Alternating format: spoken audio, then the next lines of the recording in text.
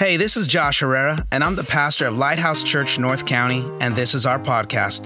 Wherever you are and however you are listening, I want to say thank you for tuning in to what we are teaching at Lighthouse. Our desire is that these messages would help you to fulfill your God-given potential. If this message impacts you, share it with someone you know. We are on this journey together, becoming more like Jesus, one day and one step at a time. Now here's today's message. We hope it blesses you. So we're going to Mark chapter 8 now, and we're going to record the miracle in which he feeds 4,000. Not 5, 4. We read about the 5,000, and we taught about that about 3 weeks ago. Today we're talking about how he fed 4,000. So Mark chapter 8, verse 1. Y'all got it? All right, here we go. About this time, another great crowd had gathered, and the people ran out of food again. Jesus called his disciples and told them, I feel sorry for these people. They have been with me for 3 days, and they have nothing left to eat. And if I send them home now without feeding them, they will faint along the road, for some of them have come a long distance. And his disciples said this, how are we supposed to find enough food for them here in the wilderness? How many loaves of bread do you have? That's what Jesus asked his disciples. 7, they replied. So Jesus told all the people to sit down on the ground. Then he took the 7 loaves. He thanked God for them. He broke them into pieces, and he gave them to his disciples, who distributed the bread to the crowd. A few small fish were also found, so Jesus blessed these and told the disciples to pass those out. They all ate until they were full, and when the scraps were picked up, there were 7 large baskets of food left over. There were about 4,000 people in the crowd that day, and he sent them home after they had eaten. Immediately after this, he got into a boat and with his disciples, and they crossed over to the region of Dalmanutha. All right, y'all ready? We're going to talk on this thought today, something better. Something better. Would y'all do me a favor? Let's pray together and let's dive into our word. But before we do, let's just take a moment and ask God to speak to us through his word. Father, we thank you for this day, and we are so grateful for this moment we have now to just dive into your word. I pray that in this place and wherever people are watching from, that you would speak, that your spirit, Lord God, would come and bring life to them. That this word, Lord Jesus, would not just be something that they hear, but something that they apply, God, and that they live out in their lives. So we pray for open hearts, open minds, and spirits that are willing to receive your word. We ask all this in your name. In Jesus' name, we say, Amen. All right. Something better. And I want to just take a moment and shout out all the young adults that are there. Come on, young adults. Let's make some noise. We got our young adults in the room here today. So something better. Letting go of stuff is not easy for some people. How many ever met somebody that was a hoarder? You know anyone that's a hoarder? Okay. Maybe you're the hoarder. All right. There's even shows called Hoarders, right? And we're fascinated about the things that people refuse to let go of. And some people are like, and again, maybe you're here in this place and you're like, that's me, Pastor. I don't like to let go of stuff. I'm the opposite. I don't have any problem letting go of things. Now, I'm not necessarily a minimalist, okay? I'm not that guy with only 2 shirts. I like stuff, okay? But I don't like to hoard stuff. That's not who I am. So I don't have a problem letting go of stuff. Now, there's other things that you could potentially hold on to. What about letting go of feelings? Or how about letting go of emotions or letting go of hurt? Come on, maybe you have an easy time letting go of stuff, but feelings, you're like, nah, I don't let go of that stuff, all right? That's stuff that I hang on to. That's stuff that I keep with me. I am a reservoir of emotions. Is there anyone in this room that will be honest and say, I have a hard time letting that stuff go? Come on, where are all the petty people in the room? Look at my hands up, okay? Not because I was encouraging you to raise your hand, but I am admitting I have a hard time with this. I'm that guy where if you burn me, I'm gonna remember that. Okay? 5-6 years later, I'm gonna come for you. So and Jesus is not done with me yet. I just say that, okay? He's still healing my heart. I'm kidding. But I'm one of those people where I can let go of stuff, but I have actually a hard time letting go of that. And that's just another way of letting go. It's not all stuff. Sometimes it's feelings, it's emotions, it's hurt, it's pain we carry with us because we don't like to let go of that stuff. Now in the church, I've realized that the church has a hard time letting go of stuff as well. You see, I'm old enough to grow up in the church where a lot of the stuff that we got in the church today, I mean, it was a big no-no back in the day. If you think about it, the lights the haze, the volume of the music. I grew up in a church where all of that was just sin, right? Sin that's no good, that can't be of God. And don't even get me started on the clothes, right? So I grew up in that environment where we had a hard time letting go. We're like, we're not involved with the tithes. This is the word of God. And the type of church I grew up in, we went and we found like a verse in the Old Testament had no real application, but we would go and take that verse and we say, no, we're going to hold the line. And I'm not saying that to pick on the church, but what I'm saying is that the church has a hard time of letting go. Things set in, they become traditions, and we like our sacred cows. We don't want to let them go. So you can let go of stuff, let go of emotions, let go of traditions. You get where I'm going with this? Some of you may not be on one of those things, but if I come up right up your alley, you're like, oh, okay. I have a hard time letting go of that stuff. Now, again, I say all that not because I want to pick on the church. That's not my point at all, because if we read in the text, this is a 2,000-year-old problem. It's in there 2,000 years. So I'm not banging on the church that I grew up in. I'm not banging on that at all. I'm just saying that we have a hard time letting go of stuff. So let's dig into what they had a hard time letting go of, okay?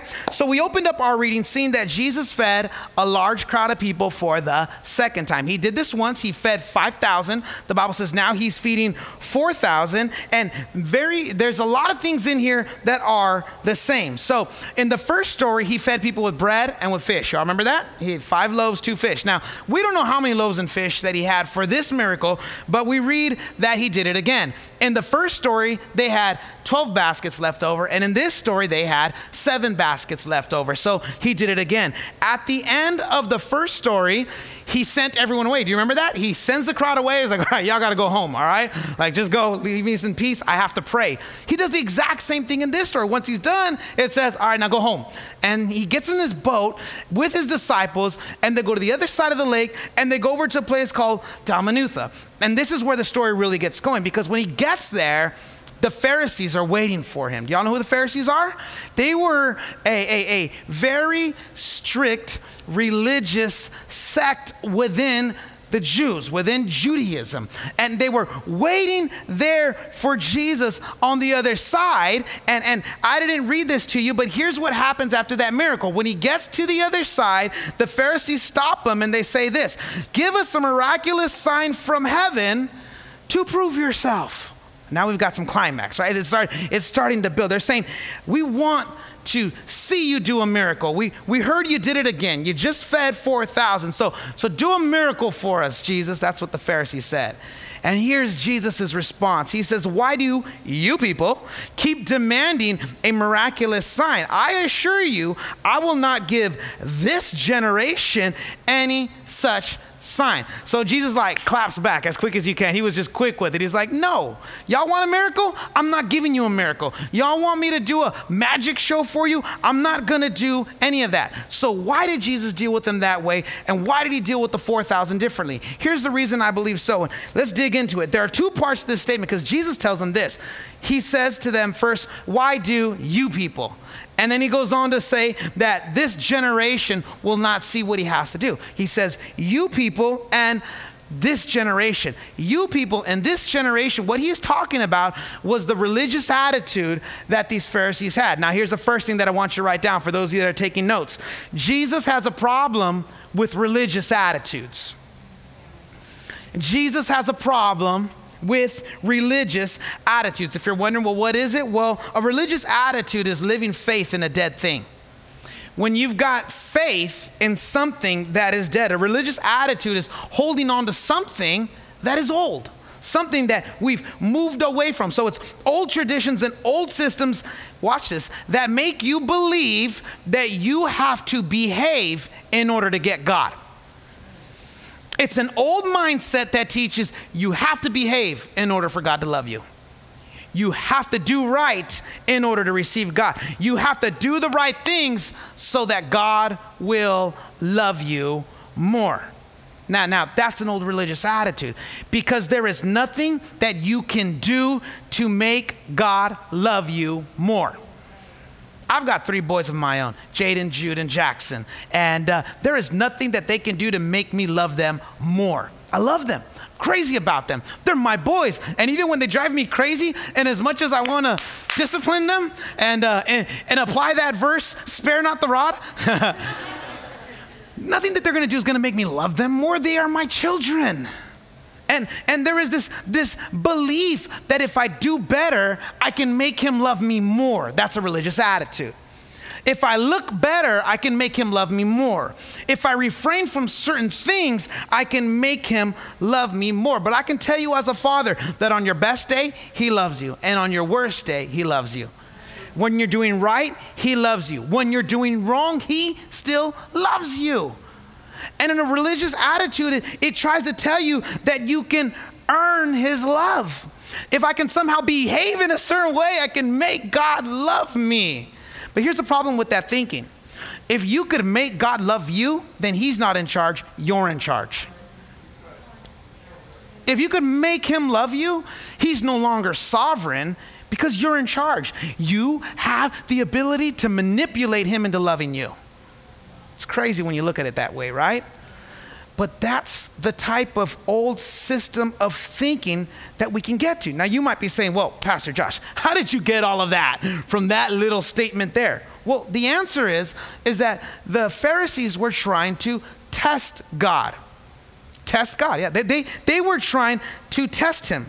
And we do the same thing when we start treating things and stuff as God's approval on our life.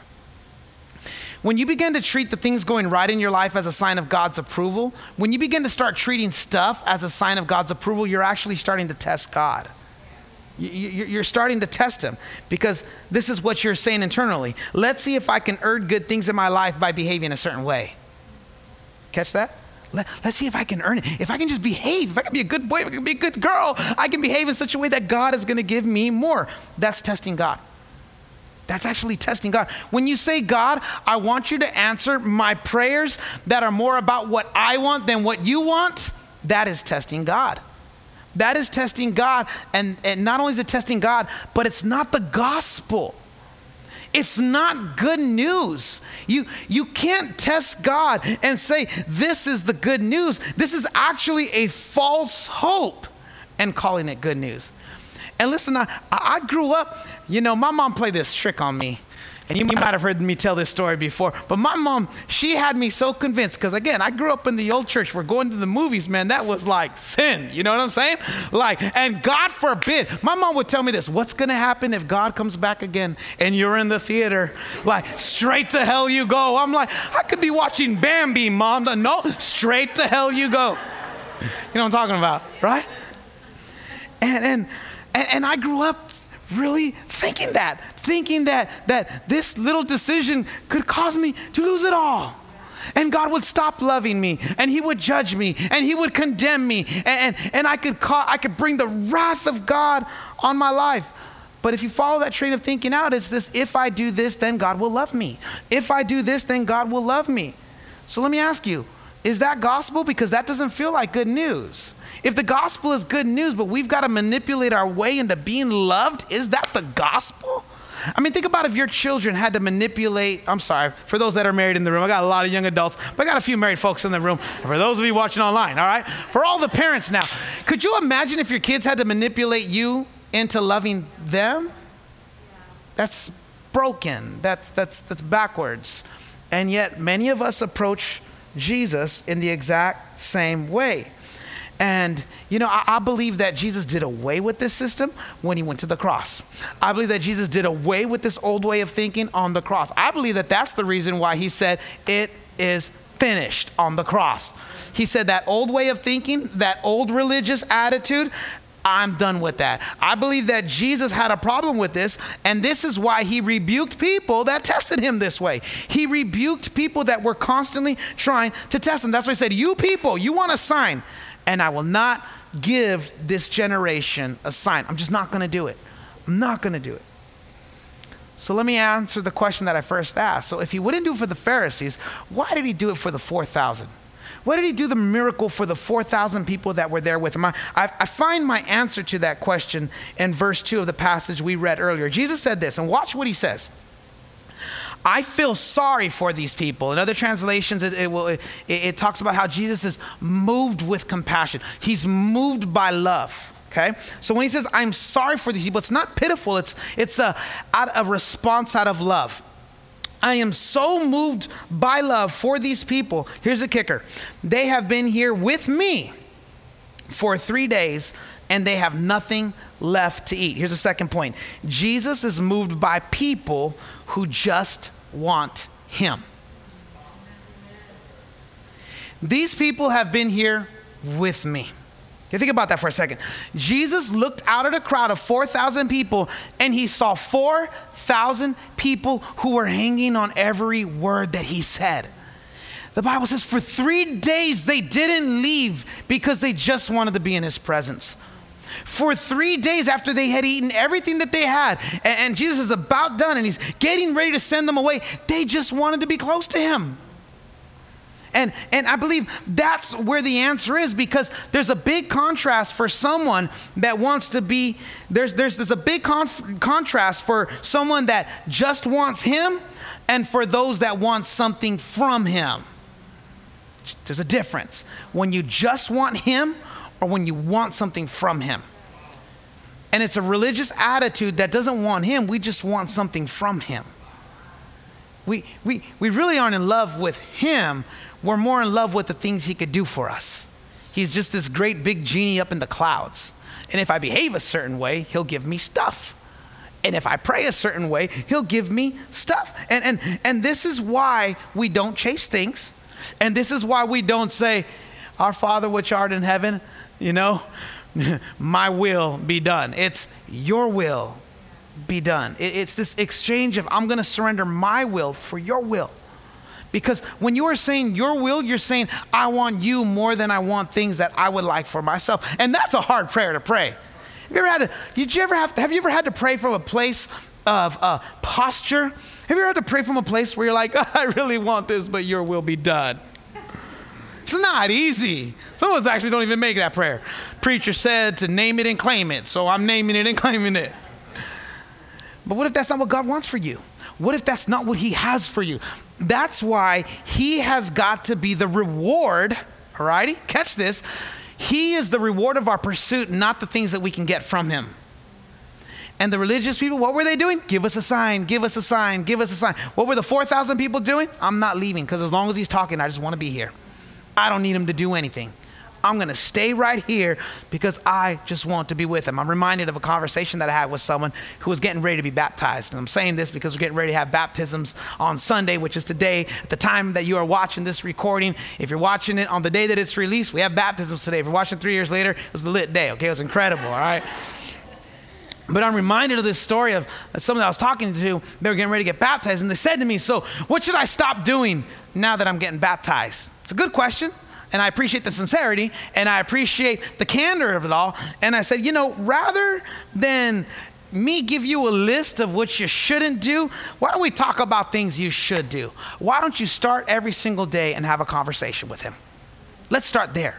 Let's start every single day, have a conversation with him. How about let's get you on a plan where you're reading your Bible. Let's get you into your Bible. And if that's complicated, get a Bible that's easy to read or get a book that might be able to supplement Bible stories for you. How about there? And how about we get you having nonstop communication with God throughout the day, AKA prayer, all right? You don't got to go lock yourself in the bathroom and speak in tongues and shout, all right? It can be just as simple as before you have a meal, pray. Before you start your workday, pray. When you're getting ready to get on the road, say a little prayer. Just this non-stop communication. You guys follow what I'm saying? I shared with them, it's not so much about what you stop doing. Why don't we start with doing? Why don't we just start with getting connected to the Father? Here's the reason why. Because you become like that person amongst the 4,000 in the crowd. You're hanging on every word of Jesus. You're putting him at the center of your day. Because I believe if you get that right, you're going to get a lot of decisions right. You're not going to make good decisions by simply putting together a list of things you are going to stop doing from this day forward. I believe that the changes in your life are an overflow of the good stuff that you're putting in. That's where the changes come from. It's not a saved from, but you get into a saved to. I'm not just saved from bad things, but I'm saved to good works. I'm saved to do good things. And I'm not saying to be religious about it all. That's not it at all. Just be real about it. Just be real about it all. Because here's the danger of an old mindset. Here's the danger if you can't get rid of that old mindset. You ready to write this down? You can't receive what's new if you can't let go of what's old. You can't receive what's new if you cannot let go of what's old. Here's what happens. Let me finish the story. Jesus tells the Pharisees, I'm not going to do it. I'm not going to do the magic trick for you. So he gets in the boat and he leaves. And as he leaves and they start going back to the other side of the lake, guess what happens? The disciples got hungry. They must have got hangry because it was written about, imagine how hungry they must have gotten for the disciple to say, I need to write this down. You know what I mean? But they got hungry. And the Bible says that they looked amongst themselves and they had one loaf of bread. And the 12 of them were probably thinking there's one loaf of bread. There is 13 of us. And they're probably looking at Peter because he's the spokesperson, right? They're probably looking at Peter ask Jesus to do the thing with the bread again. And Peter's probably I'm not going to ask him. You saw what he just did to the Pharisees. I'm not saying anything, right? So there's this little internal dialogue. And because he's God in the flesh and he knows their minds and he knows what they're thinking, he cuts right through the noise and he says, be careful of the yeast of the Pharisees. That's what he tells them. Be careful of the yeast of the Pharisees. Now, in order to understand that reference, because you're thinking why is he talking about yeast? Is it because of the bread? No. What Jesus was saying is that yeast is old, fermented dough that you sprinkle into bread in the baking process. But here's the application. It's old dough. Okay? Yeast represents the old religious model that prioritizes what I do over what he has done. It's prioritizing what I do over what he's done. That this is the old religious mindset. If I do good, I get good. But Jesus isn't interested in any of that. He's look, whether you do good or you do bad, you're still going to get me because I love you. For God so loved the world. And so in this moment, Jesus noticed, look, they just had one little encounter with the Pharisee. And he's like, be careful now. That attitude's starting to wear off on you guys. And it's crazy. And this is why you got to be careful about the voices that you allow to speak into your life. I mean, these disciples have been with Jesus. I'm thinking about a year and a half, maybe 2 years into his ministry. And just one little experience with the Pharisees left them messed up. Be careful who your circle is. Be careful who you're letting speak into your life. Can I get a good amen on that? That's not part of my message. That's a little side note, okay? A little tip right there. Because it was just one little experience, and Jesus was like, oh, be careful now. Y'all starting to talk like them. You're starting to think like them. Now, when he said that, the scriptures record that the disciples didn't know what he was talking about. They're like, why is he talking about yeast? I mean, we're not baking anything. We're just hungry. And we're hangry, okay? Who's talking about yeast? So then Jesus does what Jesus always does, and he answers their question with a question. Y'all know he's the greatest at that, right? They would always ask him a question. He'd answer their question with a question. So he says to them, how many baskets were left over when I fed the 5,000? They replied, 12. And then he asked them, and how many baskets were left over when I fed the 4,000? And they said, 7. And then Jesus says this to them, do you understand even yet? And that's the last thing he says to them. Let me modernize that. Don't you get it? Don't you get it? And I didn't get it, so I'm I want to get it. Why 12 baskets and why 7 baskets? Well, if you understand there's symbolism in numbers, 12 represents God's power and authority. When there were 12 baskets left over, it was symbolic of God's power and God's authority. Now 7 represents completion and perfection. Completion and perfection. So the 12 and the 7 baskets, they're not just a coincidence, but they represent Jesus establishing his authority here on earth. And with that, it is complete and it is perfect. Let me say it another way. There is nothing that you can do to add to what God has already done. Okay? Catch that? Let's say it one more time. There's nothing you can do to add to what God has already done. He doesn't need your help. Catch that? He's sovereign. If he needed you to do something to help him, God doesn't need help. Otherwise, he would not be be God. So you can't take what he did and make it better. It's perfect and it is complete. It is done. And that is the good news. Let me say that again. That's the good news. And I'm going to come to a close. Now, come on, let's give God some praise for the good news. That's good news. That's good news. Because I'd hate for anyone to make a decision about following Jesus to do it out of fear. Can I be honest and transparent with y'all? I was 11 years old when I got baptized. And a big reason was fear. I was just so afraid. What are you afraid of, Pastor? I was afraid of going to hell.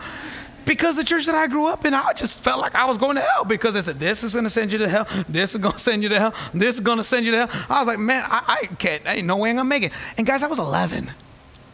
But I was so convinced that I was on my way to hell. I mean, parents that are watching online, think about your 11-year-old. I mean, I have a 10-year-old, and he's innocent. And this boy, I'm thinking, what would motivate my son to think? And he's going to be, my son's going to be 11 in just a few months. Like, if he said, Dad, I'm afraid I'm going to go to hell, I'd sit him down and I'd correct him. I'd say, no, son. And I had this long conversation with him.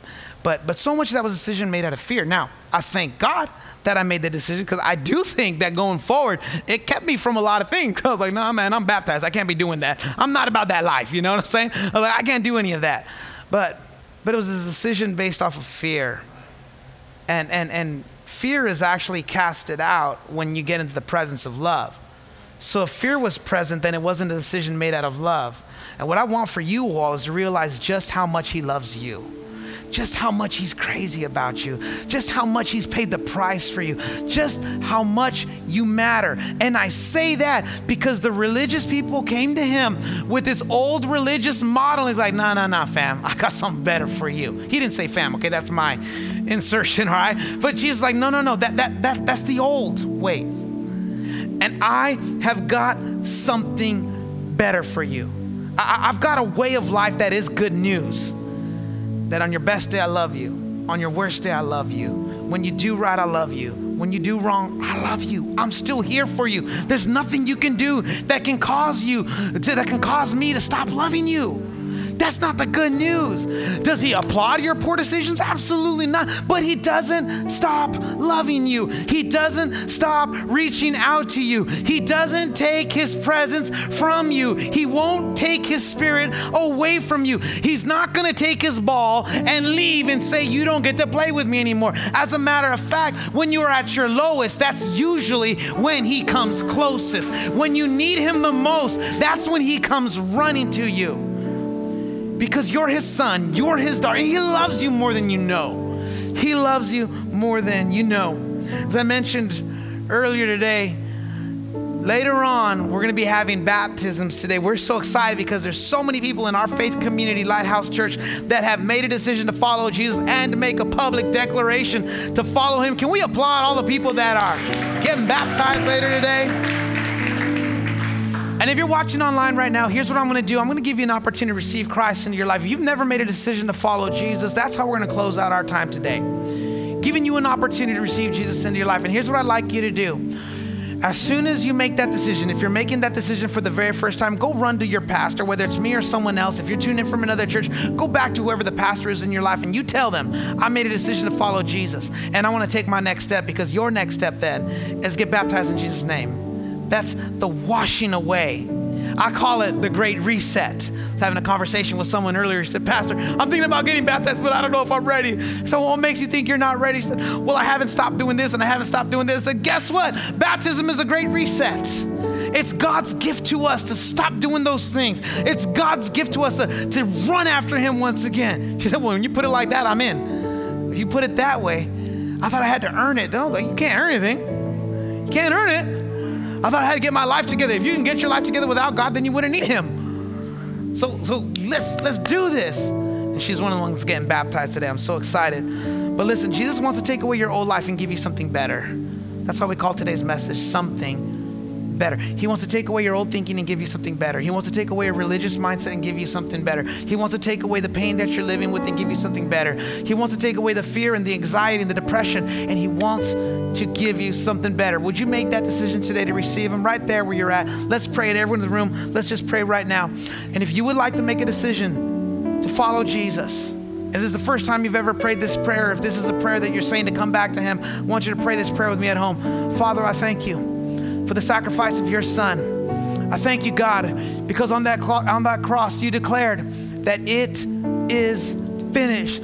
And I receive right now the forgiveness of sins that you made available to me. I receive right now salvation, God, because you made it available to me. I receive your love, Lord God, and I receive the forgiveness and the washing away of sins. And today, Lord, I put my faith in you. Today is the day that I put my trust in you. I am making a decision today, and from this day forward, to follow you. There's going to be some highs and there's going to be some lows, but through it all, I choose you. I choose your plan for my life, and I submit my life to your will. In Jesus' name we pray. Amen. If this message has blessed your life, I want to encourage you to share this message with others, or go online to our website and consider making a donation so that we can continue bringing you content just like today's message. God bless you.